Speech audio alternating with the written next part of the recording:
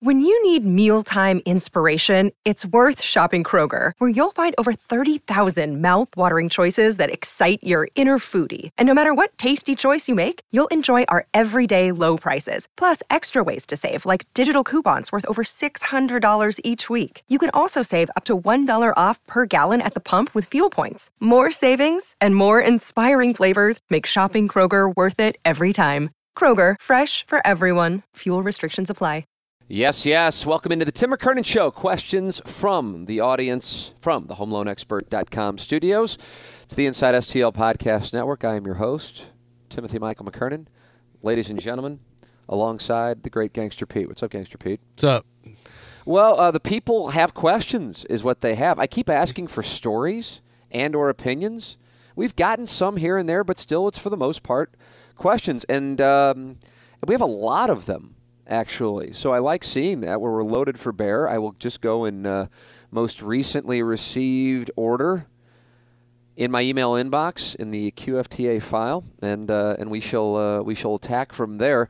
The HomeLoanExpert.com is our studio sponsor here. Mark Hanna, Evergreen Wealth Strategies, our guest sponsor. Doug Armstrong, our most recent guest, presented by Evergreen Wealth Strategies. James Carlton of the Carlton State Farm Insurance Agency. 314-961-4800 or online at carltoninsurance.net, and Design Air Heating and Cooling, our sponsors of the Tim McKernan Show podcast. And Design Air and Seth Goldcamp are coming to the podcast studio to tend to the lack of ventilation. Now, you, Gangster Pete, are in the studio. I am in my home. You can look in the studio right now, the HomeLoanExpert.com studios. Ryan Kelly, I just refinanced with him. Go to the HomeLoanExpert.com.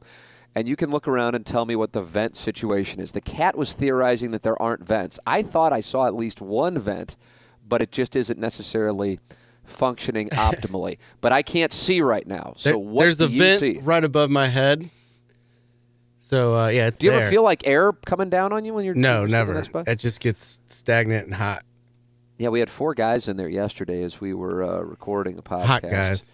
4 hot guys. I'm glad you said it. I didn't want to be self-indulgent, but I agree. 4 hot guys and a couple of them who were not regulars in the podcast studio were at a point where they were really suffocating. You and I, we're trained for this. We live on the equator. But for a couple of our friends who were in, they were grinding. Yes, I picked up on that. Yeah, that got to the point where one opened the door, then began to use it as a fan.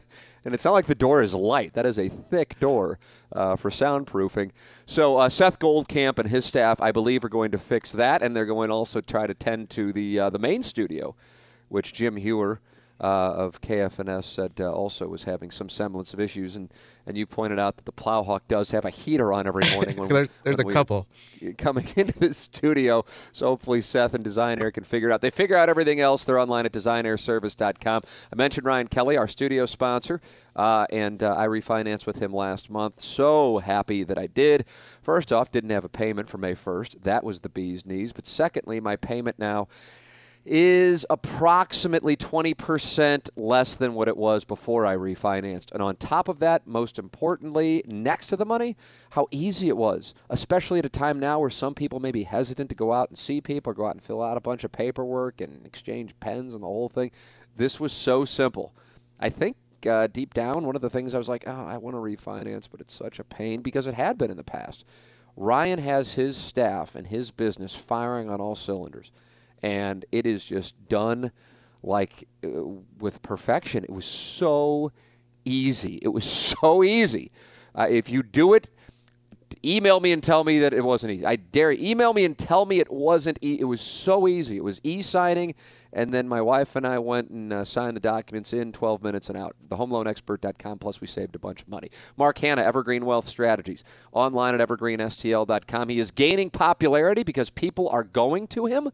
And you hear him on the Ryan Kelly Morning After. You've heard him talk here on our podcast as well. He is online at evergreenstl.com. Mark Hanna with Evergreen Wealth Strategies. To be able to talk to somebody who, first off, I think just in his nature is selfless and really comes at things from an empathetic perspective in the sense that he's trying to understand people's situations and then give them the best plan. That is huge, to be able to know that you can lean on somebody. I just think psychologically that's a great positive. So you can experience that for yourself by calling 314-889-0503 or going online at evergreenstl.com. But also, speaking of the psychology of it, just making the phone call and beginning the process, you will feel like you're taking control of your situation. That might give you anxiety when you think, oh man, I'm approaching 30 or I'm approaching 40 or I'm approaching 50, and I know that I'm not where I need to be. But at the same time, I'm so scared to find out how off I am that I just don't want to make a call. Well, just by making the call and hearing the easy steps that you can take to get yourself going in the right direction, I think that puts you in a good mind space. So I know for me, it was a real positive. And now tracking my numbers, and I feel like, listen, even if the numbers aren't great, I feel like that I have an idea of where I am. And that's a big win right there. So make that phone call to Mark. You'll be happy you did. 314-889-0503 or go online at evergreenstl.com. And James Carlton, the original sponsor of the Tim McKernan Show, coming up to me at Kirkwood Brewhouse, approaching 3 years ago now, and saying he wanted to be on board with the podcast. And I'm glad he did, because now he's my insurance agent as well as a sponsor of this podcast. He's online at carltoninsurance.net. My wife and I made the switch to James Carlton and his staff in Webster Groves because we were so impressed with their customer service. And now so many of you have done so as well. And I bet a number of you could check in with people who have made the switch and go, okay, really, I hear Tim doing this. But it's like when people go, do you really eat metabolic meals? Friends of mine think that I'm disappointed in them, actually, that they think that I would just talk about doing something just for the sake of an advertiser. It's just not the way I operate. And I don't know how many people operate that way. I know I don't, because what if, like, the product or the person is no good and, here I am endorsing it? Well, I eat metabolic meals. It's been 10 years, as a matter of fact, I've been eating metabolic meals, mymetabolicmeals.com. And James Carlton is indeed my insurance agent. And it came at a time where I was making some switches with regard to who is handling my business. And I also thought, God, I know this is going to be a pain to switch from my old insurance agent to my new one, but my responsibility is to my wife and my son, and I know that James is the best, so we're going to do it. And we did. 314-961-4800 or go online at carltoninsurance.net. If your insurance costs a leg and an arm, call James Carlton, State Farm. All right, Gangster Pete, I said I was just going to go in order. Some of these I haven't even opened because they've been coming in so fast. I haven't had a chance to read them. So away we go. Hey, Tim, love listening to QFTA. Thank you for doing this. Political question, not meant to get banty. Why do you think we're going through what we went through 4 years ago again? Okay, Gangster Pete, I need you to help me with that. I think that he's talking about the Democrats not having a good candidate to run against Donald. Huh. Okay. I don't. I'm anxious to hear where this goes because I don't know where it's going. How is it that we seem to have two candidates? Yes, that's what I thought. Two candidates many would view as less than ideal. I get the Republicans have to go with Trump, but why couldn't the Democrats come up with a better candidate than Biden? It could be propaganda, but he legitimately seems like he's, quote, not with it or not all there. Do you think he will remain the candidate? I have always voted Republican, but I would certainly vote Democrat this time around if it were a guy like Mark Cuban or someone similar. Thanks again. That comes from Juan Acevedo. Juan Acevedo, a guy I covered in 1998 with the Cardinals. I think he started some, Pete. I think he closed some. And now he's a person who's active in our podcast. Who would have ever thought? Juan Acevedo, the nom de plume of an emailer here. So I guess he was going with the two-candidate thing. Gangster Pete, I'll yield the floor to you. What are your thoughts? Well, I mean, I ask myself the same question all the time.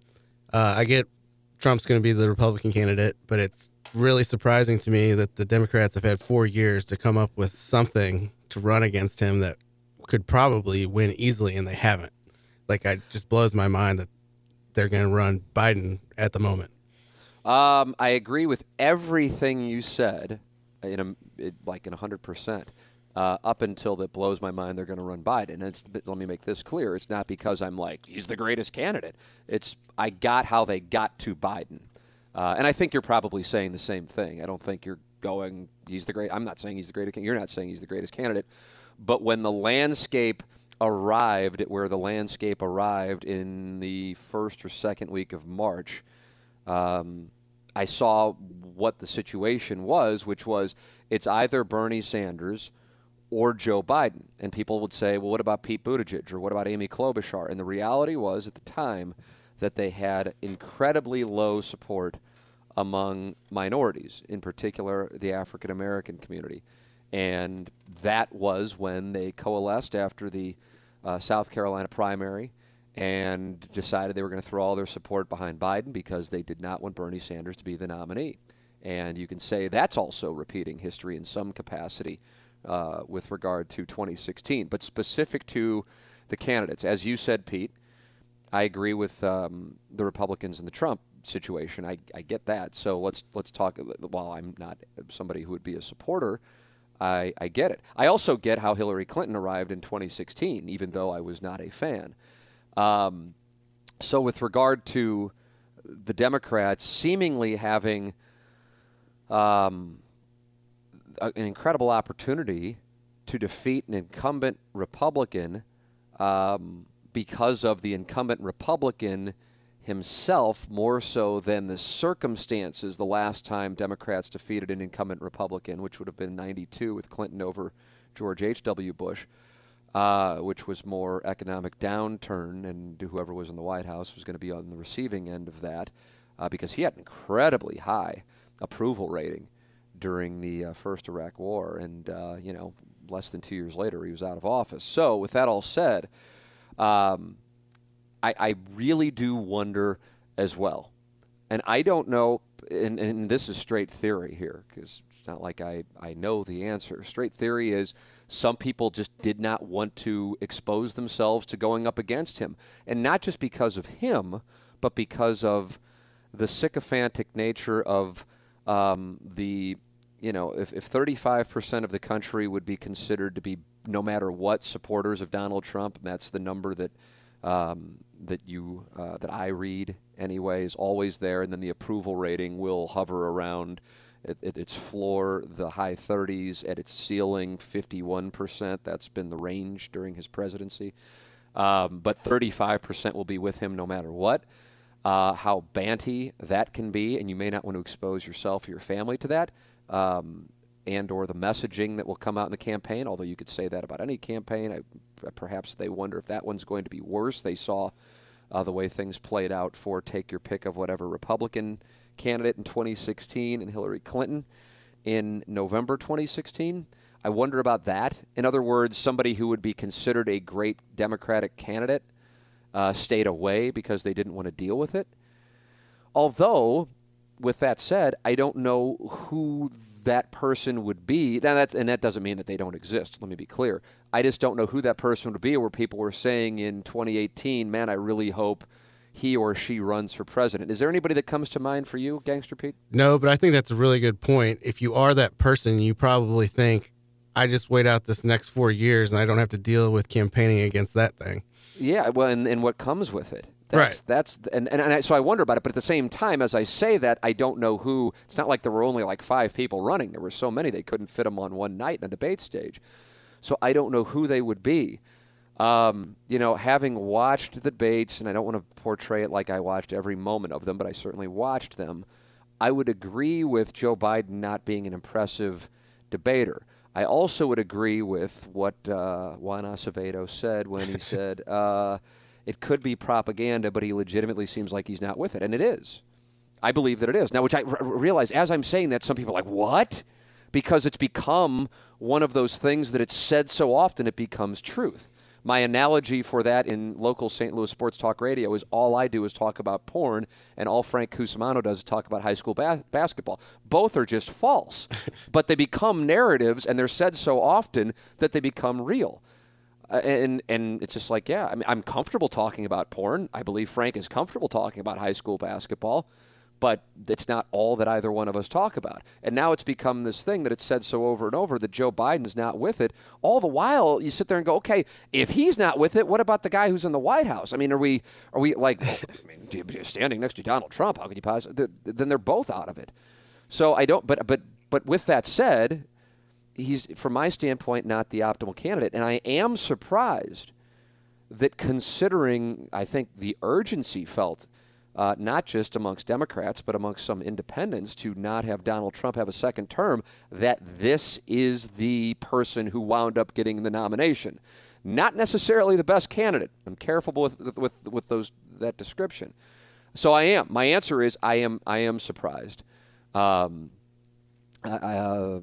this is somewhat related to the discussion. I really wish, and it's wishing isn't the right word, but I think it would be much better for the world, not just the country, but the world, if COVID-19 had hit in 2021. Because I think one of the reasons why I'm just like, and we had it happen today on the show, Pete. I'm sure you were like, wow, You let it happen. So for those of you not familiar with what I'm talking about, and I don't even know how we got into it actually, but then once it happened, I'm like, oh shit, I did it. I had left Pandora's box alone for like more than a month, and I opened it. But it's the reason is it's just truthfully, it's at the forefront of my mind, not because of Major League Baseball coming back, or because of the reasons that I think it's at the forefront of everybody's mind, but it's truly playing a role in substantial business analysis. There's no way around it. I mean, it is everything for what we are looking at right now, and so when you're looking for data on it, and now it goes from you don't know who's telling the truth to now you don't know what the data, if the data is real.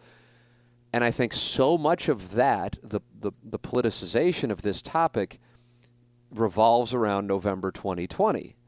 Now, as I said on the radio show, and I talk like I assume everybody listened to every word of that segment, which was probably only 25 minutes, although it felt like a couple of weeks, and then every word of this podcast, which I know is not the case, but this is my premise. Whether I like Donald Trump or don't like Donald Trump, or whether I like Joe Biden or don't like Joe Biden, or any of that, for me, and I think a number of people would be in this camp. I think, but maybe I'm too idealistic and naive. I don't know. If this can all go away, and there's a vaccine, and Donald Trump takes credit for it, which he'll do anyway, and Donald Trump takes credit for it, and it goes away, and we can get back to a semblance of what we thought the world was like in January of 2020, or my God, May of 2019. I'll make that trade all day if that means Donald Trump has a second term. I will. And you might say, well, that's selfish. I don't know what to tell you. That's where I am. And that's not even like a sweat for me. And this is somebody who, would not be considered a fan of Donald Trump's. But as far as people dying and the economy collapsing, and, sometimes I'll feel good about where things are going, and possibly it's because I just didn't read for a couple of days. And then I'll watch my Sunday morning shows, and I'm like, oh, my fucking God, we're all doomed. And this isn't just Meet the Press. This is Fox News Sunday with Chris Wallace. So, so I don't. What do you think on that, Pete? Because I said that on the show today, and I knew right when I said it, because when I ask a question like that, I already know what's going to happen, and I was catching myself as I was asking it, going, "Fuck, you know better." But it's just so hard to know what data to believe. Well, I'm not asking that question. Here's what I'm asking. I recognize that there, no matter what, there is a healthy percentage of people who just worship at the altar of Donald Trump, who want whatever he says to be true because they don't want to, and they won't ever admit that they were wrong on him. And I guess maybe in their minds they're right. It doesn't matter. And on the other side of it, there are some people who are so fueled by their hatred of him that they're willing to see our country collapse and lives be lost so as to say, see, he fucked this up and he can't be reelected. And I know that exists. But man, and again, this is where I'm talking about my potential idealism and naivete, and that I just don't think that that's a large portion of the population, the American population. What do you think? That's what I'm asking.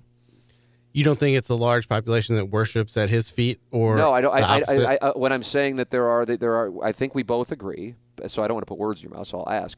Do you agree that there are people who want to see this thing be an absolute disaster so that they can blame it on him? Oh, yeah, absolutely. Of course. And then do you agree that there are people who, spin whatever thing that comes out of his mouth, as being truthful, even though I know. I personally know people on both sides of that spectrum. Okay. So with that said, I know where I am. I'm not a fan of his. It's like I'm not even like sweating as to whether or not, like, in 20 years I'll go, yeah, I voted for Hillary Clinton. I'm just like, yeah, I'll be proud to say that, even though in 2014 I'm like, there's no way in the world I would ever vote for Hillary Clinton. I just can't imagine a scenario. And then, holy shit, we actually had the scenario. So it's not like I'm like, yes, I'm proud of the Hillary Clinton vote so much as I'm glad that I didn't vote for him. That's not even a sweat. I can't imagine that time will ever come where I'm like, wow, I really fucked that up. It's like a tap and putt. It's so obvious to me. But at the same time, I have friends and probably family members who don't see it that way. Whatever. That's my point, though.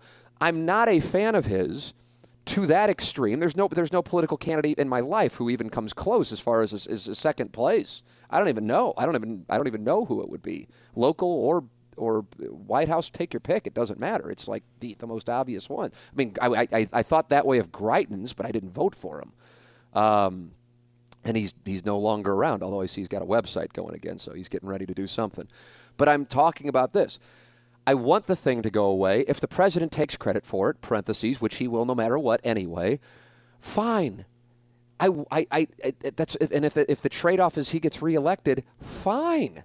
I want people to be healthy, and I want our country and our economy to be healthy. And if that means Donald Trump's reelected, then fine. That's where I am. And I think most people would agree with that trade-off, but maybe I'm off the mark on that.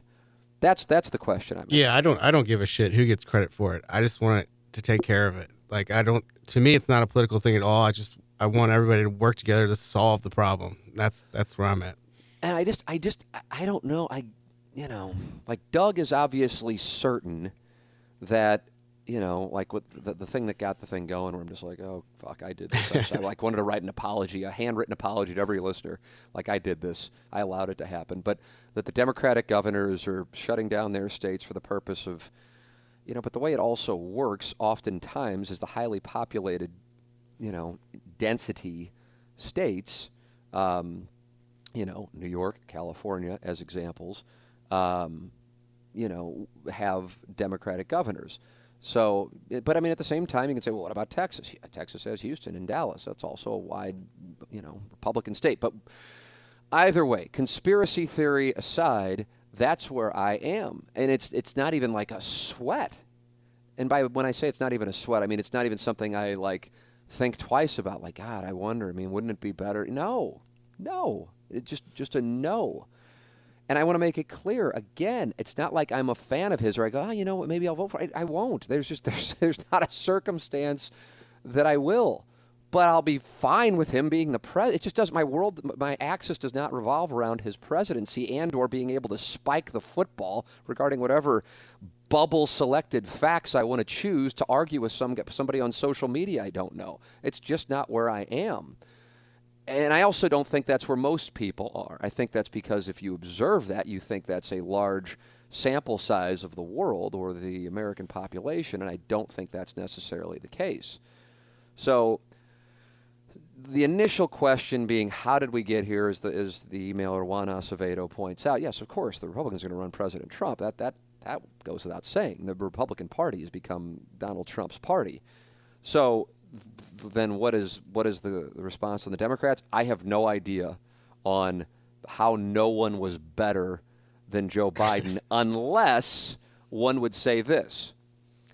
And I'm not sure, because as more time played out, I wasn't as big of a fan, and I don't want to make it sound like I thought poorly of him. I just started to wonder more about my initial support for him, and that's Pete Buttigieg. But as it turned out, Pete Buttigieg was not going to win the nomination.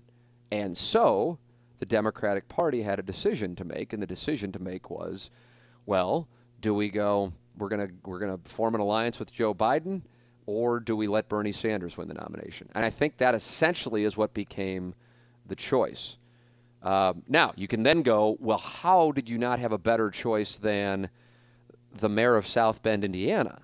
That's a fair question. I'm with you on that. I don't have a great answer to it. I'll say this with you, Juan Acevedo, who I'm quite confident, as you said, I've always voted Republican, and acknowledges, though, that would vote Democrat. I'm stunned by it. I really am stunned by it. I thought this would be a prime opportunity for an up-and-comer to, win the White House for the Democratic Party, and it wouldn't have been easy. I don't think. I've operated on the premise ever since November 16. It's not just going to be a one-term presidency, and no matter what, whether it be November 2020 or whatever would happen in 2024, this is not going to go away. This whole this is there's going to be a legacy here. This is not going to go away. And I don't know. I worry that. Remember, Pete, we were talking, and it had to be when I was in Florida, because I can always picture when I say these things, and I can picture being in Florida saying it, where I was doing the podcast, and saying, I think November 2020 is going to be historical. So, I mean, that means I had to have been saying that in either February or March of 2020, and yet there we were on, the doorstep of something that wound up being historical, and is still. It's not like we can speak about it in past tense.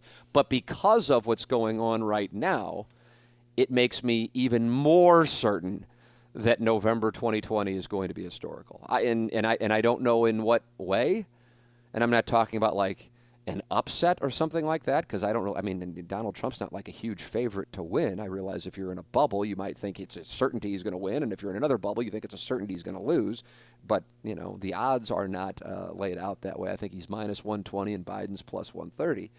But that no matter what, Trump loses. Okay, it was because of the pandemic. Trump wins. Oh, it was because people weren't allowed to vote. Take your pick, whatever it is. It's going to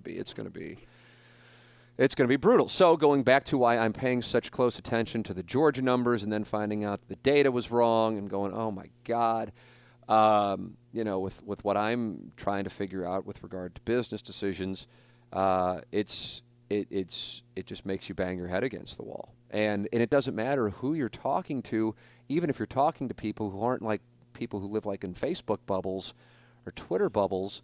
You're talking to medical professionals. It's not like they know either. You're talking to multimillionaire investors. It's not like they know either. It's just something else. You have these moments where you just stare into the abyss and go, shit. You're just essentially. It's like that scene in Indiana Jones in The Last Crusade where he has to just take a blind step off the cliff and hope that there actually is something he's going to walk on. And that's where it is. But is that the way to make policy decisions? Is that the way to make business decisions? That's the core issue. I know that wasn't the question, Juan Acevedo, but that's why it's at the forefront of my mind. That's why, and I want to talk about it on the radio. I really do. But I mean, hell, we were talking about like baseball, I think. Yeah. And that's how we got on. That's what it was? Was that what it was? We were talking about the MLB coming back, and then. Yeah. And it still got there. And I'm just like, I can't do it. And that's the toughest thing right now. I say it every fucking week now on QFTA, but this is like my real world confessional, where I'm just like, I like today, man, I was about to start the show and go, I got nothing today, guys. I got fucking nothing. I got nothing. I have nothing. I have a bunch, but I can't say it, and that sucks. And then it makes it even more torturous because I want to talk about some things, but I can't, And I'm still not necessarily even doing it here. I'm just kind of giving some background into it. All right, enough about that. Next question. Let's see what we got here. Hey, Tim, I'm sure you already have some questions on this, or maybe we're planning on discussing, but if you listen to Portnoy's podcast on Call Her Daddy, what are your thoughts? I understand the women wanted to renegotiate with it blowing up so quickly. However, Barstool alleges they were happy to renegotiate. Additionally, everyone knows you can't get out of a contract without handing over new bathrooms. Thanks, Sultan of Duck Butter. Nice old school reference to the cat and his contract in 2007 with Jason Barrett. So, yeah, we did talk about it on TMA. Pete, did you listen to Portnoy for 30 minutes on Call Her Daddy? I listened to it a couple days ago. So I listened to it yesterday afternoon. We talked about it. You sent that link for the New York Post article, and we read it on TMA, and we're recording on Tuesday, May 19th, 2020. I loved what he did. And I guess, like the the videos and the, social media thing with the, the suit, Peter Nelson, HBO, and that, and it got into attacks on him. That personally isn't the way I would have handled it, but at the same time, I mean, that's his thing. And, I get that it is incredibly successful, and that's a hell of a lot more titillating to that audience than me just going, well, here is what wound up happening. We offered this, and then they said this, but they were under contract. But what I loved about it was, as somebody who has been on the receiving end of that stuff, and has also internally, going back to 2013 and 14, said aloud in conference rooms, why don't we just talk about the numbers? Why don't we just post the numbers for each show? And I'm not talking about ratings. I'm talking about dollars for each show. And everybody would shut up. Everybody would shut up. There'd be nothing else to say.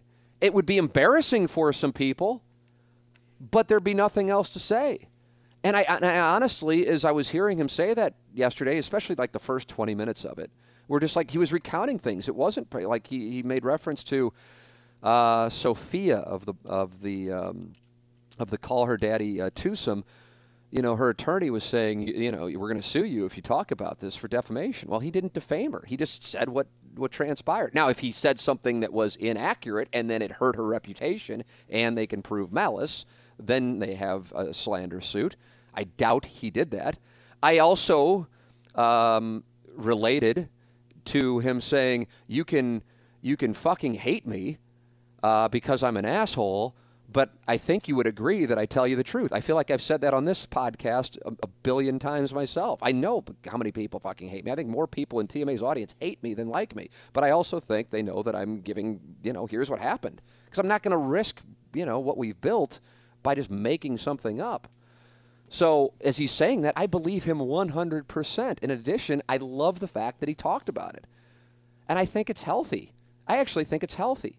I guess the thing, if you want to play devil's advocate on it, is you're talking about people's salaries, and I don't know what their agreement says with regarding that in public.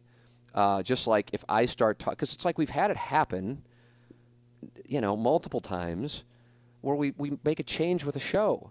I can tell you this, every time the show was underperforming its revenue projections. I don't know what to tell you on it. So, I mean, that's it. It's not personal. These are fucking numbers. I could hate somebody. And if the show or the person was bringing in a substantial amount of revenue and therefore profitable, it doesn't matter. It doesn't matter. As long as the person's not like making shit up on the radio or a podcast, it doesn't matter. That's business. But every time, not every time, because the way Bernie Miklasz handled his thing at 101 was, from my standpoint, like an A+. Class act. You saw that, Gangster? Yeah, I read that. That was great. And I said this on the radio, and I'll say it here again, because I know not everybody listens to both things. I talked to Bernie, talked to him for like 90 minutes. We exchanged a bunch of texts, and then we wound up getting on the phone for like 90 minutes. And what he said in the newspaper is exactly what he said to me privately. Actually, I would say he was probably more... I don't know what the right word would be, empathetic, I guess, toward the people at 101. Not that he wasn't in the article in the Post-Dispatch, but I mean, there really wasn't he wasn't playing one role in the paper and then playing another one behind the scenes. It's really how he felt. But most of the time, when somebody gets whacked, and I think this is across the board in media, certainly sports media, because they're no matter what, even if the show has like very few fans, they still have few fans. So there are some people, what the hell happened? I love your show. What the fuck? Fuck them. It's like, okay, here, they had 3 advertisers, and we were losing our asses. So you love TMA? Okay, well, then we're going to have to cut 3 people from TMA so we can keep this thing going. Now what do you want to have? Do you want to have it? But I also recognize that most people, as in almost everyone, don't know the numbers. And so then, if you can put the numbers out there, it explains everything. There are misnomers in St. Louis regarding people and or shows that generate revenue. Monster misnomers. So that's at the core, and I guess it's a great thing, but the problem is most people who are at the very least responsible about it are going to dig into this to confirm that these numbers are accurate. And then you get in there and you go, oh, shit, So that's it. It's like a batting average or a WAR or an ERA. Take your pick of whatever statistic. there are statistics. The statistics in this case, just like almost any other business, are dollars. It's not like a radio station owner or a radio station corporation is going, wow, we don't like that show or we don't like that person. Does that stuff happen? I'm certain that it does. But for most business people, it's not the way that they operate. And so I was like, oh my God, this is great, because I've wanted to do this for 7 years, where I'm like, oh yeah, because I know, because I mean, some of the, just nobody's buying your fucking show. I see nobody's listening, nobody's buying it. You might have a vocal amount of people talking how much they like. It's great, but listen, and by the way, this is not like this is multiple times. It's always about dollars. And also multiple times, I'll like the people. It's not a case of not liking them. It's just being on the other side of it, being, I suppose, in Portnoy's spot, obviously on a 1 millionth or 100 millionth of a percentage, having been in that spot where you have people trying to manipulate a discussion. I loved the fact that he went out there and said, okay, here's exactly what happened. Here are the numbers. Here are the numbers of the dollars we're losing. Here is what we offered them. Here is the truth. Don't know what to tell you.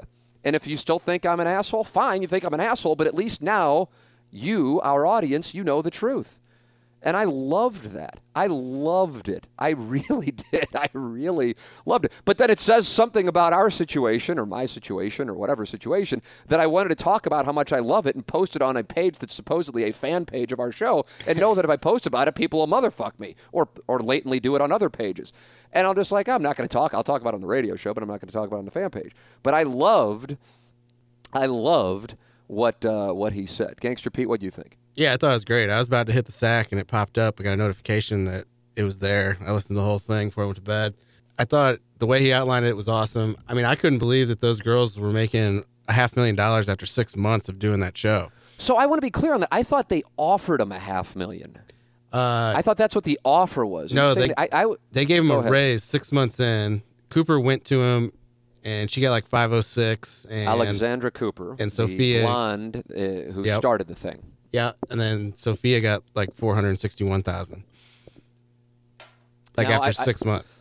So I went to, and listen, I want to make this clear. This is probably a no-win thing, but if you're living in New York City, that's approximately 150 in St. Louis. If you're living in Manhattan, and I believe that's what their roommates in Manhattan, or at least they were. Yeah, they shared a tiny little apartment, but I understand the prices. I know you do, but I mean, just for the purpose of because I mean, listen, you're making $500,000 in St. Louis. I mean, do the math there. It's like making 1.5 in New York. So with that all said, listen, it's a lot of money, but it's not dollar to dollar, New York St. Louis dollars, because people are just like, how the fuck, But so I understand. So if you have this thing that is blown up globally, you might feel like, well, we're underpaid. Now, what people say, including the Sultan of Duck Butter here with the contract situation, you have a contract. But, as Portnoy pointed out, they're open to renegotiating. Good for them. I think that's a smart stance. If you got something successful, well, then let's build on it. Let's make sure our employee's happy, as opposed to just like the Scottie Pippen situation where it's like, well, you signed the contract. Let's see if we can make you happier and then also benefit ourselves. I thought that part was really interesting, because I think a lot of people would just assume Portnoy would be like, F you, we've got a contract. You signed for $75,000. And he's like, no, I mean, let's make this so everybody's happy and then we're all getting a piece of the pie. Yeah. I mean, I couldn't, I thought that perhaps that was the most eye-opening part of it. I think also hearing that there's a show and they're making $75,000, it kind of gives you an idea. And again, do the math. That's 25 St. Louis dollars. Or 37.5 if you want to operate off that premise, but I would say it's closer to 25. Either way, it gives you an idea, and you cannot live in New York City on that unless you're living with like 10 people. So, with that all said, I really appreciated it. I really appreciated it. I also appreciate what those two ladies have done. I mean, they're sponsored by, who are they sponsored by? Is it Roman? Is that the presenting sponsor? I mean, I think it's so, and I get it. And again, anytime we talk about this stuff on the podcast regarding TMA, it's not a case of, man, I don't get it. I totally get why Doug and the Cat have to have the plausible deniability, act appalled when I read one of your links, Pete. Totally understand it. I also think, though, in like real life, so to speak, that's not something that they would be like if we were sitting at a bar. They'd be like discussing, either. Whereas I do. And I love the fact that show, while I personally, the handful of episodes I listened to, was confused by its popularity outside of the fact that it was, I guess it just got down to something as primal as two attractive women talking about sex openly. I thought it could be done better, I suppose. I guess I wanted more from what I thought it was going to be. Like if you walk into any sorority house in Mizzou, I bet you like 3/4 of the girls listen to it. Yes, that's my understanding, as a matter of fact. But I just didn't think it was. But either way, that's not the point. Whether I liked it or not, and it's not. I didn't like it because I'm like, oh, that offends me. I couldn't possibly offend me. It had nothing to do with that shit. I just didn't think it was that great. I didn't think it was that entertaining. But again, I'm a deviant, so it's. So what I'm saying is this. This is my point. I love that shit is mainstream. And by mainstream, I'm not talking about now it's going to pop up on NBC in prime time, because that shit's also kind of outdated. Who cares? I mean, who's access? I mean, that's, I guess, for older people or people that just haven't figured out Netflix or something yet. I don't know. But that you can get large advertising on that. Because, I mean, when we first started the morning grind, it didn't happen often. I think we do have a question about that coming up, if I'm not mistaken. I do remember one time they were like going to whack the cat over it. I think it's just everything's for the last 16 years has been let's find a way to whack the cat. I think that's our. There's a Swope's Picks waiting to happen, but there was some advertiser. There's the famous tickling story where they really, if they're going to whack anybody, they should have been whacking me because I was the one laughing during the spot. But what I thought was obvious, I said, stop tickling me, the cat, because I couldn't get through the copy because it was so absurd. And then they call us into the office and they blame the cat for tickling me and wanted to terminate him because of it. I'm like, yeah, I mean, I understand. First off, it was a joke. And secondly, I'm the motherfucker who was laughing, not him. And I was the one doing the spot. But either way, there was some advertiser, and I don't even remember what it was. It was, I don't know, like a car dealer in Brentwood or something like that. I don't know. This is a long time. This is like 15 years ago. And they're like, so-and-so's canceling because of, like, the would you question or something in the exit poll where we would, give, like, somebody and say, would you? Just really highbrow shit. And I'm like, okay. They're like, well, I mean, what do you guys have to say for yourselves? Well, that's what we've been doing for the last 18 months. I mean, were they alarmed by that? I mean, that's what we do. So don't know what to tell you. I mean, that's what we do. It's like if somebody starts advertising on this podcast and they go, I heard Tim say fuck. Well, Tim's been saying fuck since October 2017. That's what Tim does. So I don't know. I mean, I love the fact that companies are getting comfortable going, yeah, you know what? I realize there's that sect of people, probably 35%, who find this shit to be just appalling and they have to condemn it for whatever reason and whatever. Fine. Okay, they can not listen to it. That's great. But 65% of the country's comfortable with it. People fuck. Most of the time they enjoy it, assuming they're not with me. And we'll sponsor it. And that's healthy. And I love that. While I didn't enjoy the show, I loved seeing when I was researching, talking about this thing, that they were presented by Roman. And I realized Roman might not be considered a mainstream advertiser, but they have dollars, man. And so I loved that. And I loved what Portnoy did. Big fan. And, it's not that I'm a Barstool lemming or anything along those lines. Just, if I like something, I like it. If I don't, I don't. But I loved what he did with talking about it. And it makes me think, okay, maybe that's the route that we're going to go. And I'm not talking about like posting this on social media. Here's the ad revenue for TMA. Here's the ad revenue for this show. Here's the ad. That's not what I'm talking about. But internally, okay, holy shit. Our show is the last place show as far as performance when it comes to revenue. We better pick it up. And that'll be the reason. And then when you want to go and motherfuck me in the newspaper on social media, I'll just pop up and say, well, here are the numbers. Thoughts? Because that's it. That's it. That's all it comes down to. I don't know what else to tell you. That's the game. It's the game for every fucking show. And I feel like it's obvious, but for whatever reason, anytime anybody loses their job in radio, or I guess podcasting now, they go, oh, we were fucked. No, you didn't perform, man.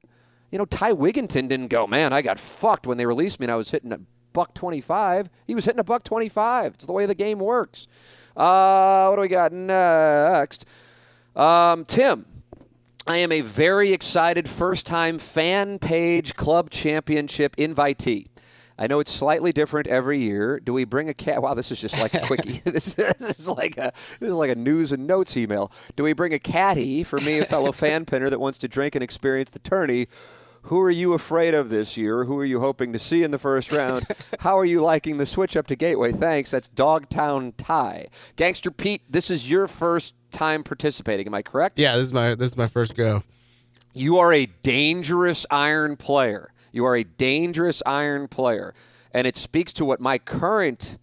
I was talking. Well, you were in. I don't know if I can talk about it. I won't talk about it. Well, you were present for a conversation yesterday with someone. Yes, talking about compressing the ball, compressing the golf ball, and I was saying I only hit my pitching wedge like a buck, maybe $120. I guess I don't know. That'd be like if the Hawks with me, but maybe a 115, 120, which is for how far I hit my driver doesn't make sense, which means I'm not compressing the ball with my irons.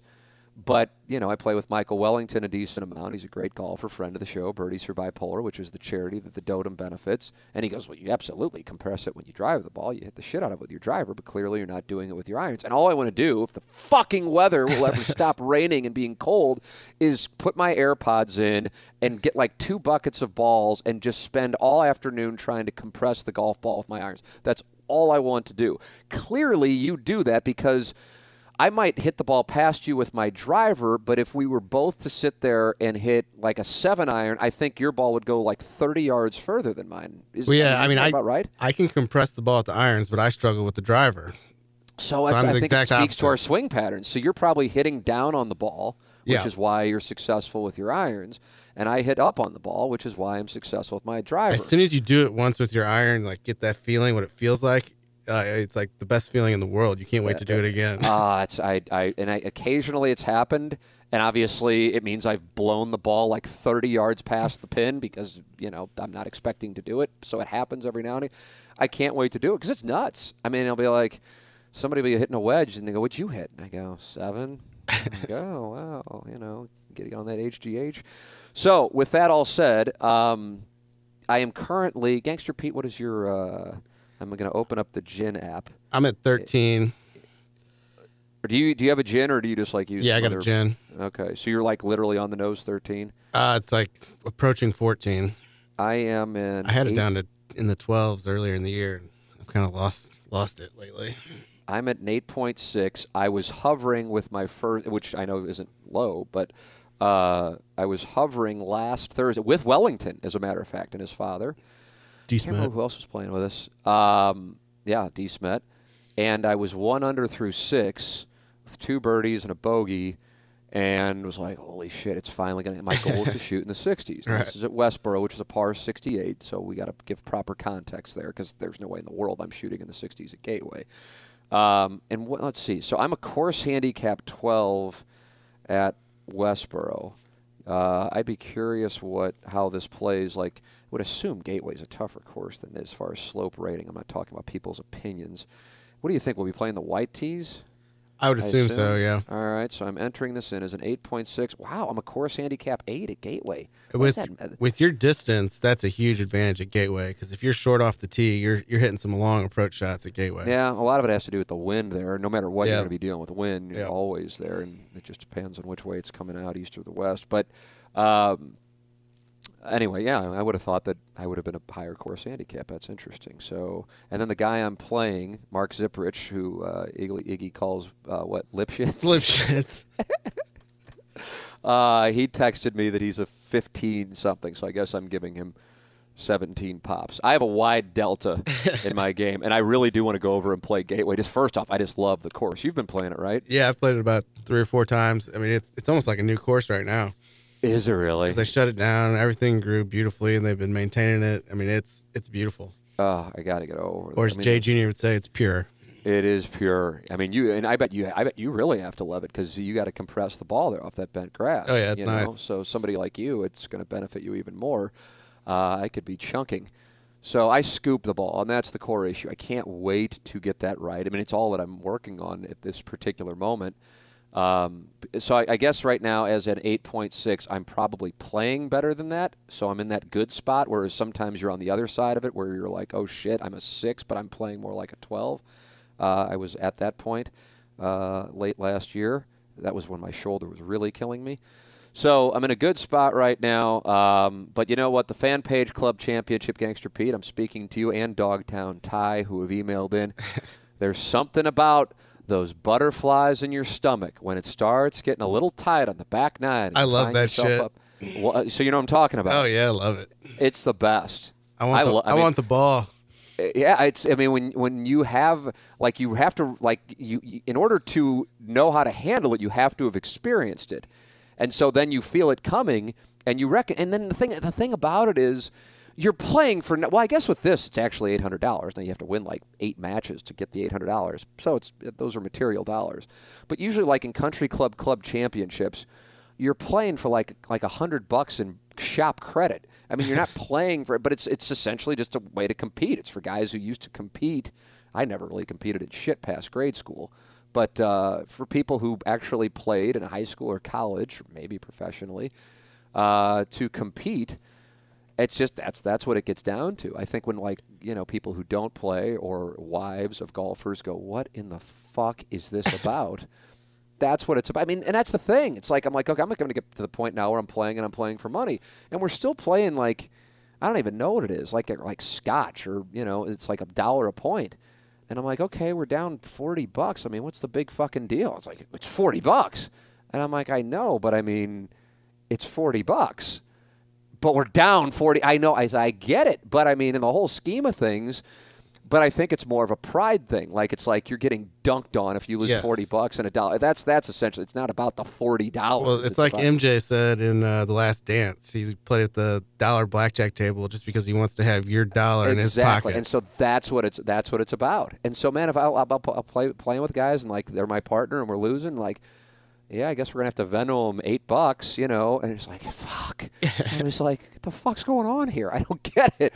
So I am my ideal for a playing partner, is somebody who's kind of more head in the clouds, not like, you know, like when I would play with Cletus, who I love, it'd be like, come on, man, we really got to lock in. It's like, I am locked in. Like, you can say anything to me. You can tell me we don't need to lock in. I'm still going to be as locked in. You can't make me. I mean, it's... Yeah, if I hit a shit shot, that's just because I'm a shit golfer. Right. Trust me, right. I'm I just going can't for do it. That's essentially what it gets down to. If I blow it past the cup, or if I come up, you know, 4 feet short and we still have some meat on the bone, you know, it's not because I wasn't locked in. It was a bad read or a bad stroke. So...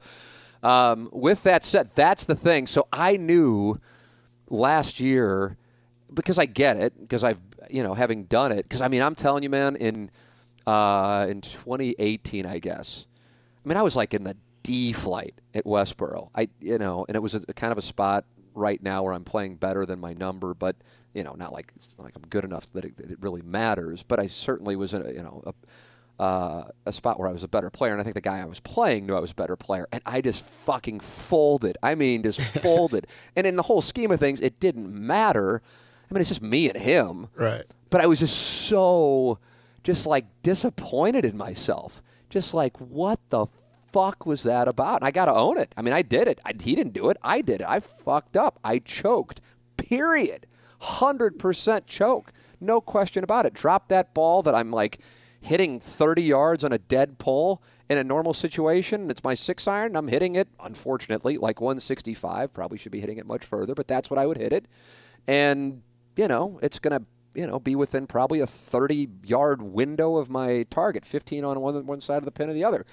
9 out of 10 times. Doesn't mean it's going to look pretty, but, you know, there's a comfort level there. And with this, it got in my head. And so once that happened, I'm kind of like, okay, you recognize it, you know it's coming, and then you just got to navigate it. And Adam Long, when he was on, I think the first time he was on the podcast, he talked about it. I don't know if it was on the podcast or before we started recording. And I said, you know, I've talked with some guys who know you and have played with you in St. Louis, and they're thrilled for you, you know, but I don't think, you know, they say your game is just really consistent. It's not like you do anything that, like, blows other people away. Like, for example, Chris Nagel, who Wellington caddied for at Shinnecock 2 years ago. His distance is famous in the golf community in St. Louis. And, Adam certainly bombs it. He's well past me, but, it's not like there's anything where you go, oh, my God. It's just rock solid kind of across the board. It's just rock solid. And his answer was, well, sometimes during tournaments, some people handle it a little different than others, which was his way of saying some people piss themselves. and that happens. And it happens.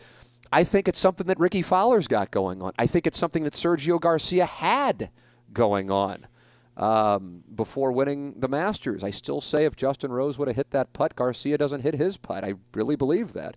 And it's why if Ricky Fowler is ever going to win a major, part of me thinks he's going to have to do it coming from behind where he isn't the leader on Sunday and winds up folding. And I think he was a pretty big leader after day one at Belle Reve in 2018. Not that went leading after 3 He always days. has one bad round, it seems like. And it blows him up, And I remember when he won the Honda in 17, which I was at, Johnny Miller caught some hell for saying, well, he's playing with a lead and Ricky with a lead, and they just kept kind of shitting on him. But he was saying something that a lot of people in the golf community think. So how do I bring Ricky Fowler back to in the Honda Classic back to the Fan Page Club Championship? I'll do so right here. It's exact same thing, no question. Playing from the white tees at Gateway, it's this that in playing against some people, you kind of know that it's in their head a little bit. And one of the guys I was playing against. And it wasn't a case of choking. I was playing decently, just was making some shots, and he mounted a Sunday charge. And I guess it was on 16. And he hit a putt, and I'm just like, I'll bet you $100 now I still win. And I just said it just because I wanted to get in his head. It wasn't said like, hey, motherfucker, because I just had a feeling it was going to, have an impact. And maybe it did, maybe it didn't, but I did win, and we were all square after 16, and there were some shots that I'm sure he wished he had back. And that's the element of the whole thing, that you can do that. And so you want to be playing with somebody who is not, going to fucking freak out if you say a little something here or there, but you recognize it. Now, that's playing against people who are not used to playing in competition, because most people who are 15 or 20 or 30 handicaps aren't usually in a spot where they're competing. The guys that I'm usually playing with are so much better than me. It's like a joke, actually. Like, I'll hit a drive that in the Fan Page Club Championship, people go, oh, wow, he really hits the ball. And the guy I'm playing with, at Westboro goes, oh, that was a nice 4-iron, just like shitting on it, and it's just, and it actually is probably a 4-iron for him. That's their way of talking shit. It's just like, yep, I can't do anything about it. So I enjoy the hell out of it. I tip my cap to Jennings, J. Randolph Jr., for putting this thing together, having put, things like this together over the years with Inside STL. I know it's a motherfucker. I know no matter what, he could execute it perfectly, and he's going to catch hell, and that sucks. He's got the right persona for that, though. Yes, he does. Yes, he does. But if somebody pushes him just a little too far, he will certainly give it his opinion. Oh, yeah. I guess you can include a caddy. I have no idea. I just bring Carlos Spicy Wiener, and we fuck off, and I just enjoy being able to bullshit with somebody. That's kind of more what it's about for me. And it was going to be me and Iggy, and Lipschitz, Mark Zipperich, who I'm playing in the first round on June 7th at Gateway, with Skip Berkmeyer, who was going to be Iggy's opponent. And I've played with Skip, and Skip's in that Adam Long thing where it's just, it's fairway, it's green, and it's either 1 or 2 putt. And if he's off the green, it will be a chip or a pitch to within the friendship circle. And anything else, and you're like, whoa, is something happen? My old man played against him. He fired a 68. My dad had a ton of pops and couldn't get it done. Still didn't couldn't get it done. Do you think Iggy, who would have been getting, I think, 23 strokes, do you think he would have won? No. You don't think so? Iggy hasn't played once. He hasn't even been in the driving range this year. That's a big factor. Skip has, and Skip's already in Iggy's head. Oh, is he really? Well, he was. It was just in his head that he had to play. He's like, well, I guess they don't want me to last. It's like, it's a personal shot at him. The thing about Iggy is Iggy will have like 5 blow-up holes that makes his score look really bad, but most of the time it's pars and bogeys, not birdies. I probably played with him like 20 times last year, and he's capable of hitting beautiful shots, but then, he'll have those holes where he just loses it. Yeah, and he'll take like an 8, and that's why his score is usually going to be around 90, give or take. But as far as match play goes, he's, Yep. he's optimal because his number is not reflective of his ability. Who am I afraid of this year? I don't really know most of the names on the list as far as their play. I think I know 4. Yeah, so I can't really go through them.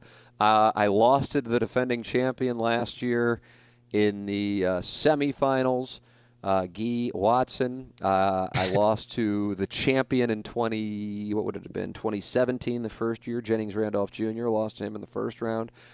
And I don't think I played Cletus. I lost in the first round to the guy who I think Cletus beat in the semifinals or the finals of 2019. So, but I just want to play Gateway in general. I just love that course. So to be able to play Gateway at 11:30 on a Sunday is, that's just a good thing in general. That's not an easy tee time to get. So that's what we got. So I'm looking forward. It's just fun. That's what it gets to. And Gateway's a great course. All right. Next question. Good morning, Gangster Pete. In your opinion, on Tuesday, May 19th, do you see a college football season happening in 2020? If so, would you be hesitant to go to a game this fall? I've been a season ticket holder with my dad for 22 years at Illinois State University here in Central Illinois, so I'm hopeful that some sort of season will take place. Thanks. That's from Peter Bender. P.S. I'm planning on heading to Columbia in 2027 when Illinois State plays Mizzou. I'm looking forward to going to a stadium I've never been to before. That is something to look forward to. Yeah, absolutely. Showdown in 7 years. Peter Bender, Gangster Pete, he directed the question to you. Yeah, I think we're going to play college football. I don't know if we're going to be allowed to be there as fans. I personally wouldn't have an issue with going. I don't think that older people and people at risk could go. I mean, that's kind of how my whole take on the whole thing is. Like, I think older people and people at risk should self-quarantine, and the rest of us kind of got to open stuff up a little bit. Yeah, that's the thing that was it Ostermeyer, the guy that we keep? Osterholm. Osterholm, thank you. Who's Ostermeyer? Ostermeyer's a writer. We got to figure out a way to live with it. Yeah. He's been saying that since March. And in March, he was the bad guy to conservatives, and now he's the good guy to conservatives. Because it depends on what your worldview is in the moment. But I agree with that. I mean, I don't really know what else. I don't know unless I mean, that's where I am now. Fuck knows where I'll be in 2 months. Going, oh my God, I can't believe I said that. But that's that's yeah, where based I am on now. what you know at the time. I mean, yeah, I mean that seems the most reasonable to me. I guess the thing, because I feel like now people's statements are being excused. Like, well, everybody was wrong. Right. Okay. Well, was everybody wrong and saying it from a place of honesty, or was everybody wrong and some people were saying things that were for their own self-interest and not knowing their ass from a hole in the ground? Yep. With regard, even though the question was directed to you, Gangster Pete, I'm not as confident as you are that there will be college football. I hope so. I mean, I guess I've been on the, when we did the question, I don't know if you came in and gave a percentage on the likelihood of Major League Baseball taking place in 2020. And I know Doug said 95% that he thought it would. The Cat said 75%. I said 33%. And the Plowhawk said 5%. Did you come in with a percentage on that? No, I think there's a much higher chance of playing college football than baseball. Wow. Explain. And I think the SEC's finna play no matter what.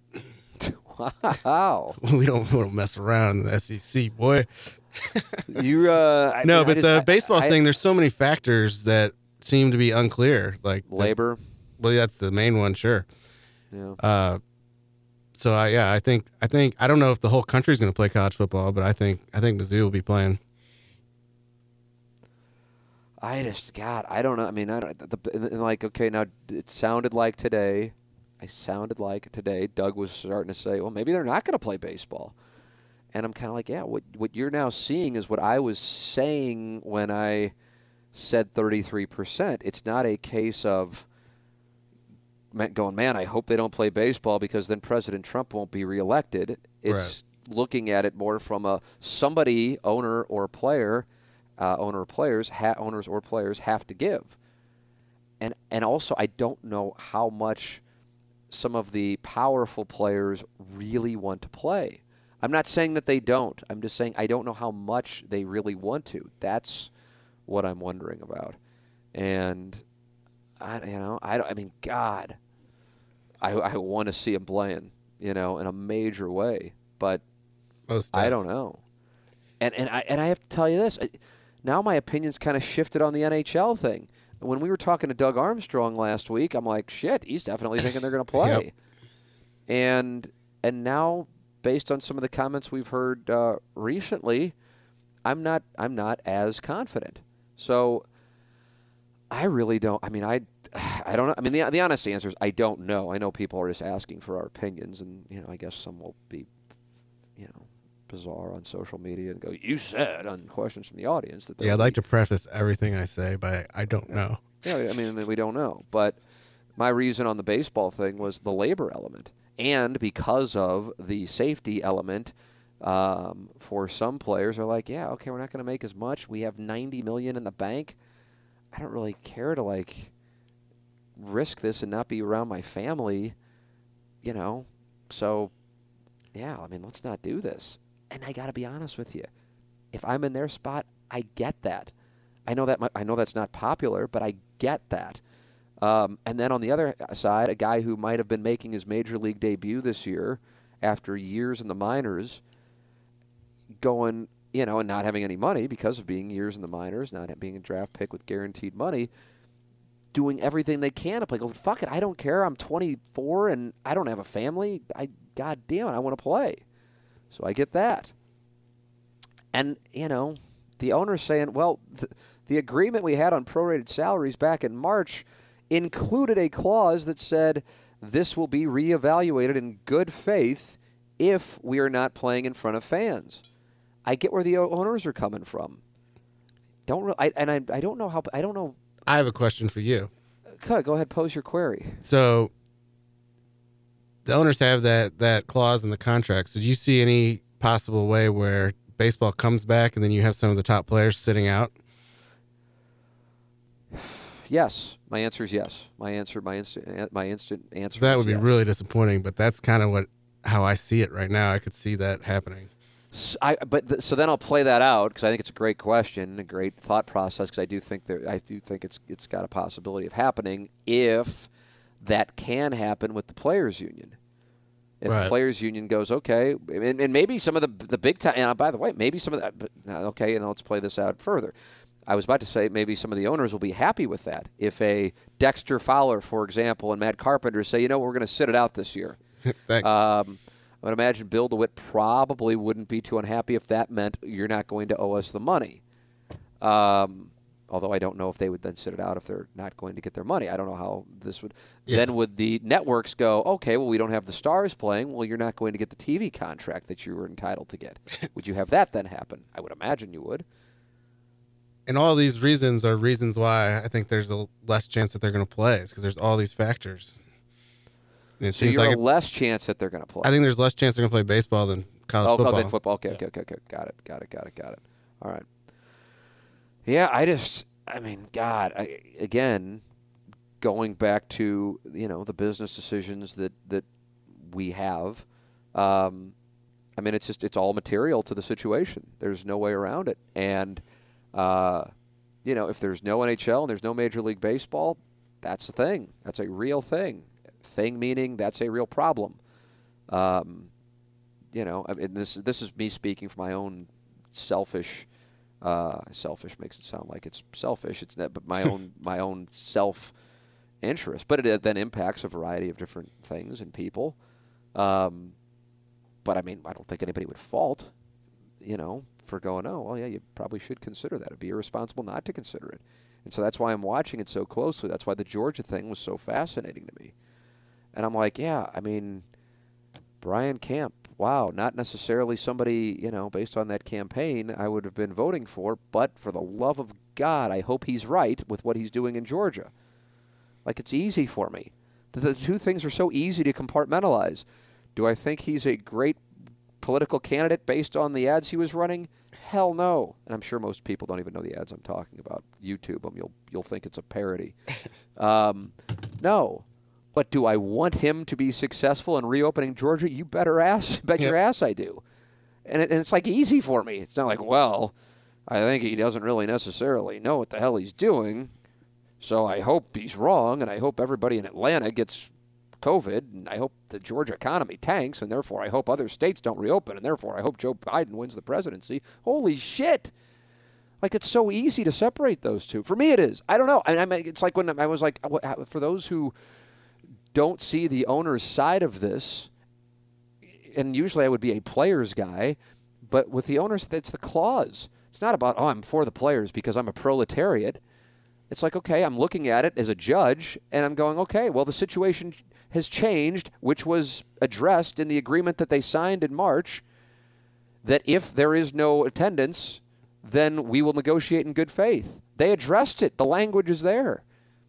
I don't know what the fuck the players union was doing there. Or if they were just like, okay, well, if that happens, then we're just going to dig in, and our take is going to be that, they signed it. I was impressed they had that clause. And I honestly, I guess it just seemed kind of obvious to me because there was talk about whether if there would be fans at that time. So how'd the union allow it? And then I don't know if the players who are like popping off, whether it be Snell or Harper, are not aware of that. That's why I keep wanting, like, I get it. It's like cool to like hate on billionaires. I get it. I guess it's a cool thing. I don't know. It's weird because a lot of the people who hate on the billionaires are the ones who like, well, he's a billionaire. That's why I voted for him. So I don't fucking understand it for the life of me, the double standards. But with that all said, what is the side in the contract for the players? That's what I'm asking. I'm not asking, whose side? I'm trying to understand it so I have a better understanding because right now I don't even see the players' case. There is a clause in the agreement that they are citing as we're not going to renegotiate, that says if we are not playing in front of fans, then both sides will negotiate in good faith toward a solution. So that's the scenario. I don't know. I've said this now. I've said it now on the podcast, and I've said it on the radio twice, and I haven't gotten anything. And I'm not expecting people to like jump to their email and send me a link that explains it all. I just don't get it. And I just don't know if it's like, well, no, I love my players, so I'm going to hate on the owners because that's what you do. But I'm more than happy to go, oh, well, now I see what the players are saying. Shit, what the fuck was I doing saying I understand the owners better? I just don't see it at this particular moment. So that means somebody's going to have to give, and everybody this morning on the show is like, yeah, it's got to be the owners. And I'm like, okay, but the owners are the ones with the language on their side. And usually that's the one that, and the owners are saying, so if you're the owners, you're going, okay, well, if we open up and the players don't give in, we're going to lose money. So we're not going to open up. And you keep hearing the damage that will be done to baseball. Yes, there'd be damage done to baseball, but this isn't all about a work stoppage. But the issue for baseball is there was a looming work stoppage because the CBA following the 2021 season. And this might cause all hell to break loose with regard to that and then potentially impacting 2021. Again, it's after the 2021 season. All right. Who asked that question? That was Peter Bender. Peter Bender. Make sure you hit up Booches when you visit Columbia. For the 2027 game That's with right. Illinois State. Hey, Tim, I work as a CPA for a large national accounting firm, and I realize that there may be a huge market for a new kind of professional service. Financial statements are required to be audited for publicly traded companies in order to give the public comfort over the numbers that are contained within. To curb the mass amounts of misinformation out there on all topics, not solely coronavirus, wouldn't the public benefit massively from having fact-based articles with numbers/charts that can be audited and traced to reliable data? Imagine if you opened up an article with numbers and you were able to trace the numbers back to legitimate data sources and or the calculations used to determine this number in the article. I was curious what your thoughts are on a service like this and how it might impact the world of fake news that we live in now. Kindly, the Eureka Urologist. Gangster Pete, you first. Well, I think anytime you're talking about data, you have to have the right data. Otherwise, it's garbage in, garbage out. So if you put the wrong data in, you get garbage out. It's useless. So I think that having an objective service would be great if it's truly objective. Here is my answer. I think that you already have this.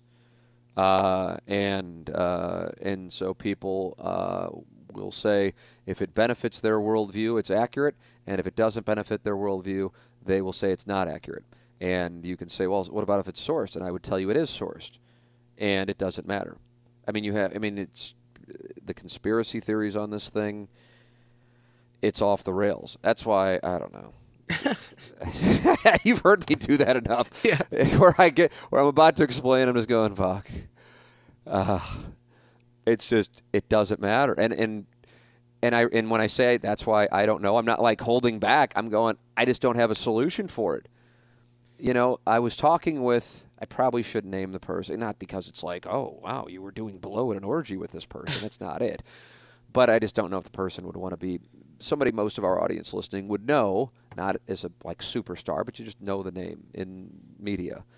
And we were talking about this situation, and this person said, every night before I go to bed, I read the New York Times and I read the Wall Street Journal. And I go, that's actually exactly what I do. And this person probably hasn't heard me say that I subscribe to those and I listen to those. And then I also read the Washington Post. Those are my three.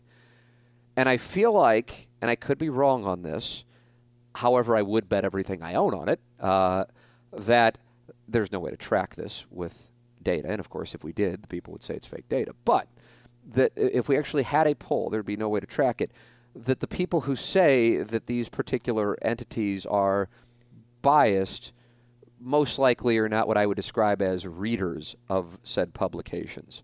It's just an easy way to dismiss it because it doesn't fit said worldview. But the Wall Street Journal is not considered a liberal publication, on the off chance you think it is, just because it involves stringing words together with thoughts. So with that said, when you read these, they are sourced. There are editorials. The whole thing, though, that the New York Times editorials are all liberal is not accurate. It's just not a real thing. But there are editorials. But the editorials are editorials. The news is sourced. Now, I do notice things that I would say, oh, I think that's kind of like, you know, it's like sometimes I'll read Dan Caesar stuff, you know, and everybody knows the rumor mill. And I'm like, no, you knew that, and you knew it because the rumor mill is actually like a guy who told you, but you're not giving the source. That's the rumor mill, and I know that because I know the situation. So I read these things, and sometimes I read them and go, oh, you kind of, you know, but you kind of included like a little, like, you know, description of a situation or person, and I'm like, that didn't need to be in there. But as far as like the quotes and then the data, it's sourced, so it already exists. But then you go, well, the New York Times reporting this, so we go, fucking New York Times, liberal rag. It's like, oh, shit. Okay, I guess we can't do this, you know. But if you read it, or the Wall Street Journal, by the way, I don't think you'd go, but here's the thing, you got to pay to read it. And I don't think too many people are going to go, you know what, I'm going to pay to read something that I know is going to disagree with my worldview. Who the fuck would do that? You know? So I understand. It's a fucked up cycle.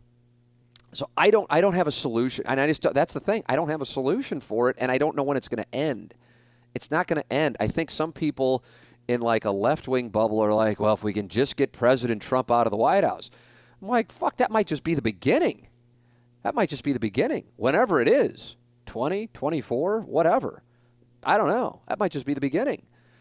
Because I don't think he's going to go and say, well, you know what, Joe Biden is somebody who defeated me, but we need to rally behind him as Americans and, you know, continue on this great path that our administration set. I just don't see him saying it. Maybe I'm off the mark on it. I just don't see him saying it. John McCain's speech in concession in 2008, people start booing. No, you know, just don't see it happening. So I you know, I don't know how it's going to come to an end, because we're not disagreeing on opinions, we're disagreeing on facts. And now we're disagreeing on facts that are actually sourced pieces of medical data. And then the situation in Georgia, which I was going, okay, this is great. Georgia opened up. Guy ran bizarre campaign ads, whatever. He's not the first one to do it. This was really bizarre. Fine, not the only one to do it. And now it's going down in Georgia. This is great. And then they're like, well, we apologize. The data was wrong.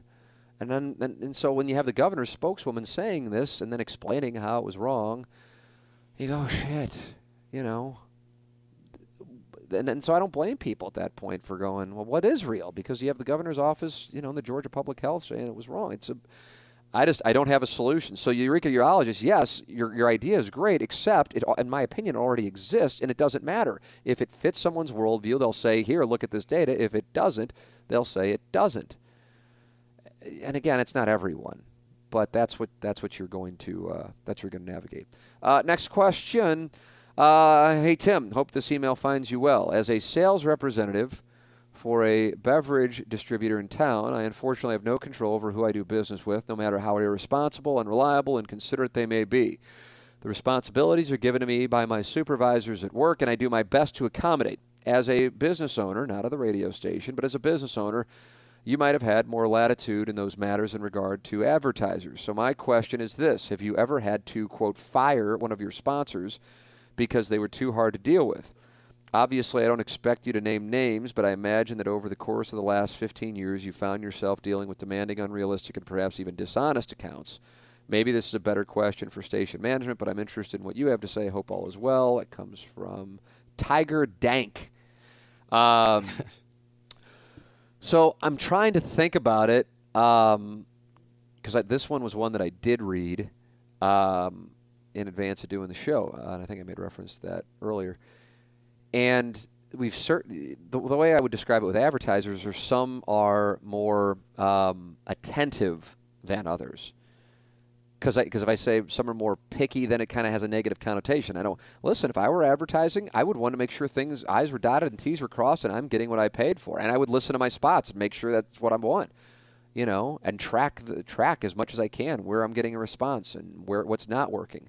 I realize not everybody can do that as a business owner, so they might have an advertising agency, whatever the case might be. There's one that I can think of, and this wasn't even an advertiser of ours. It had to have been, I guess it had to have been pre-2013 because we were at KFNS, but it was before the Man or Woman, so it was pre-920. And somebody had sold advertising to Ashley Madison. Ashley Madison being the website. Is that still around, Gangster Pete? I thought they had a big controversy. Right. But Ashley Madison is or was a website that married people, mainly men, would go on and have an affair. That was the goal. And one of the salespeople came in, not an Inside STL salesperson, but part of our deal, Inside STL's deal with KFNS at the time, and again, this is nearly a decade ago, I think, was that they, could use our time for the spots that they would sell. And that was the spot that they had sold. And I'm just like, yeah, I'm not reading that. I'm not going to read that. I don't know what else to tell you. And if the cat wants to bust out a live read for Ashley Madison, he's his own man, but I don't think he's going to do that. And I don't think Doug is going to do that. So, we're in a spot there. And I think, and I don't remember what happened. Maybe it just wound up being recorded spots, like Ashley Madison themselves had produced them, and so they ran in commercial breaks during TMA. And I got motherfucked like crazy for that because people thought it was us selling to Ashley Madison. And I personally wouldn't do that. Now, I'm not, Ashley Madison has every right, assuming it's within the law, to operate. God bless them. For me personally, that is not a company that I would take money from. Now, it wasn't my account anyway. It wasn't Inside STL's account anyway. But that's not, And listen, we've had people, it probably still goes on, in St. Louis who, for example, would not want to be on our show. I find it to kind of be funny because it goes back to the thing I said at the beginning of our episode here today. These things that if you say them enough, they become true. Joe Biden, is on the threshold of Alzheimer's or whatever it is. All I do is talk about porn, and all Frank Cusmano does is talk about high school basketball, and they just become truths, but they're not real. That people don't want to be in. It's just like, I get it. That's their own thing. We have a large audience, and it's a tough audience to reach, 20-something and 30-something and 40-something college-educated men. But, if you don't want that audience, that's your choice. It's your business. Totally get it. It's not like people, and it's not like those people are trying to get us shut down. So I respect that, even though it's obviously it's I guess, quote unquote, going against me or going against our show. They have the right to do that, 100%, and it's totally cool. And it's one thing if they're like trying to get us taken off the air. That's a different deal. But just by saying, yeah, we're not comfortable advertising on that show, okay, I disagree with it, but I understand it and I support it. Actually. I think it's every business owner has to do what he or she, or every ad buyer has to do what he or she thinks is best for what they want to represent, and that's totally cool with me. So in that same line, here I am as a person. Now again, I wasn't the person selling the ad, but I'm not comfortable doing that. I don't even know I was married at the time, but it just wasn't something that I don't know. I mean, if Brazzers wanted to advertise, I'd do Brazzers shit all day long. I'd do it in a heartbeat. And I know people will be like freaked out by it, but I'm like, yeah, it's porn. I subscribe to it. I enjoy it. I don't know. I don't really think there's anything wrong with it, but I also recognize plenty of people do. And then some people might be like, who fucking cares? Just do the Ashley Madison spot. I think Stern used to do Ashley Madison spots. I think. They used to at least have like contests, and Ashley Madison would be the one who would put up like the $5,000 or something like that. A check from Ashley Madison. If you want to have an affair, go to ashleymadison.com. But yeah, for me, that just wasn't something. And I still got, like I said, my ass lit up about it. And then there was the famous incident. This is a Swopes pick waiting to happen. I wonder if you get Mike Matheny to talk about it, in which Matheny is actually an employee of Inside STL. And to think that this was going on is really, this is one of the more surreal elements of the, I guess Inside STL will be 15 years old on August 15th, 2020. Which is also happy birthday, Mom. That's your mom's birthday? Yeah. Is it really? That more than a third of my life this thing has existed. But Matheny did a show for Inside STL on KFNS. I think it was once a week, him and John Mabry and Mike Claiborne, if I'm not mistaken, in 2011, as a matter of fact. And Matheny and I would be on the phone like semi-regularly. And it's just weird. The whole thing just is kind of weird to think about. But it did happen. And Mike and I have a great relationship. We still exchange emails here and there. I mean, I've been critical of his managerial strategy, but think very highly of him as a guy. I know plenty of media people had run-ins with him. I didn't. And I think he, even though thinks I'm an absolute pervert, I think he respects at least some element of me. And so we were having these conversations going into him doing the show. And he goes, now listen, he goes, I know you guys talk about whatever you talk about on your show in the morning. Now, this is before he was the Cardinal manager, and he was just an ex-catcher at this time. And obviously before being the Royals manager. But he goes, I really don't want to ever have to do spots for that kind of stuff. He goes, you do what you do, and that's fine with me. But I don't. I go, Mike, it'll never happen. It just won't happen. I would never. I just wouldn't do it.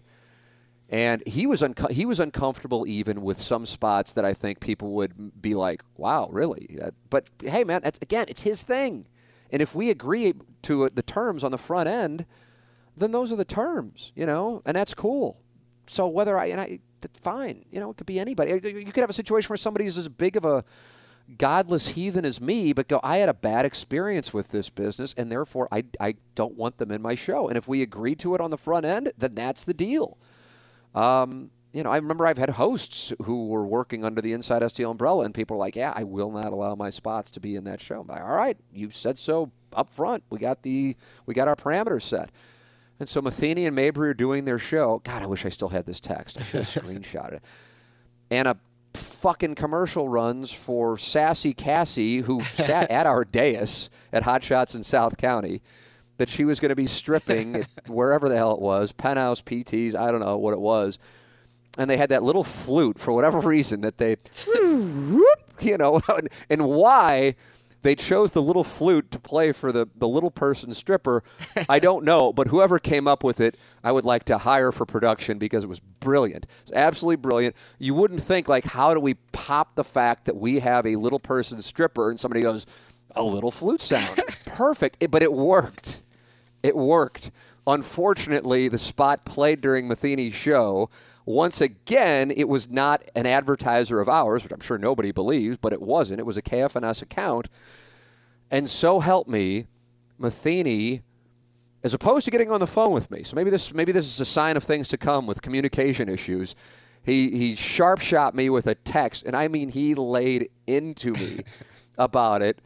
And I'm just standing in my office downtown at 19th and Locust looking at my phone going, the fuck just happened? This isn't even our advertiser. And Mike Matheny he just blew me up.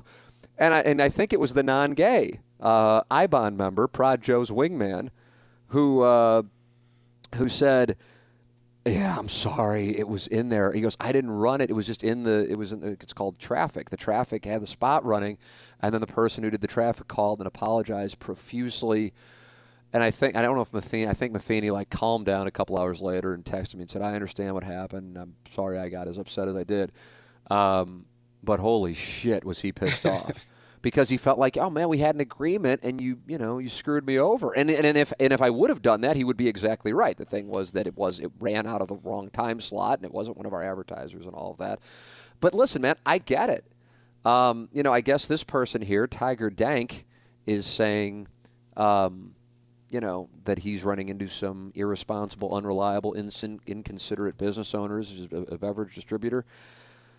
Yeah, I mean, I don't know if I would really say I've had people that I've dealt with. I'll say this, I suppose, which would kind of be along these lines. There are advertisers in St. Louis who, in our world, are known as CIA.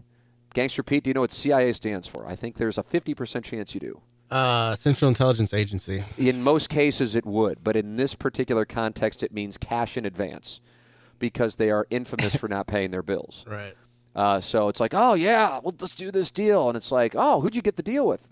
And then the salesperson comes back and, oh, fuck, did you get cash in advance? And they go, no, I was just excited. I go, yeah, you got to it's a CIA, baby. It's a CIA because this motherfucker isn't going to pay. And here's the other thing.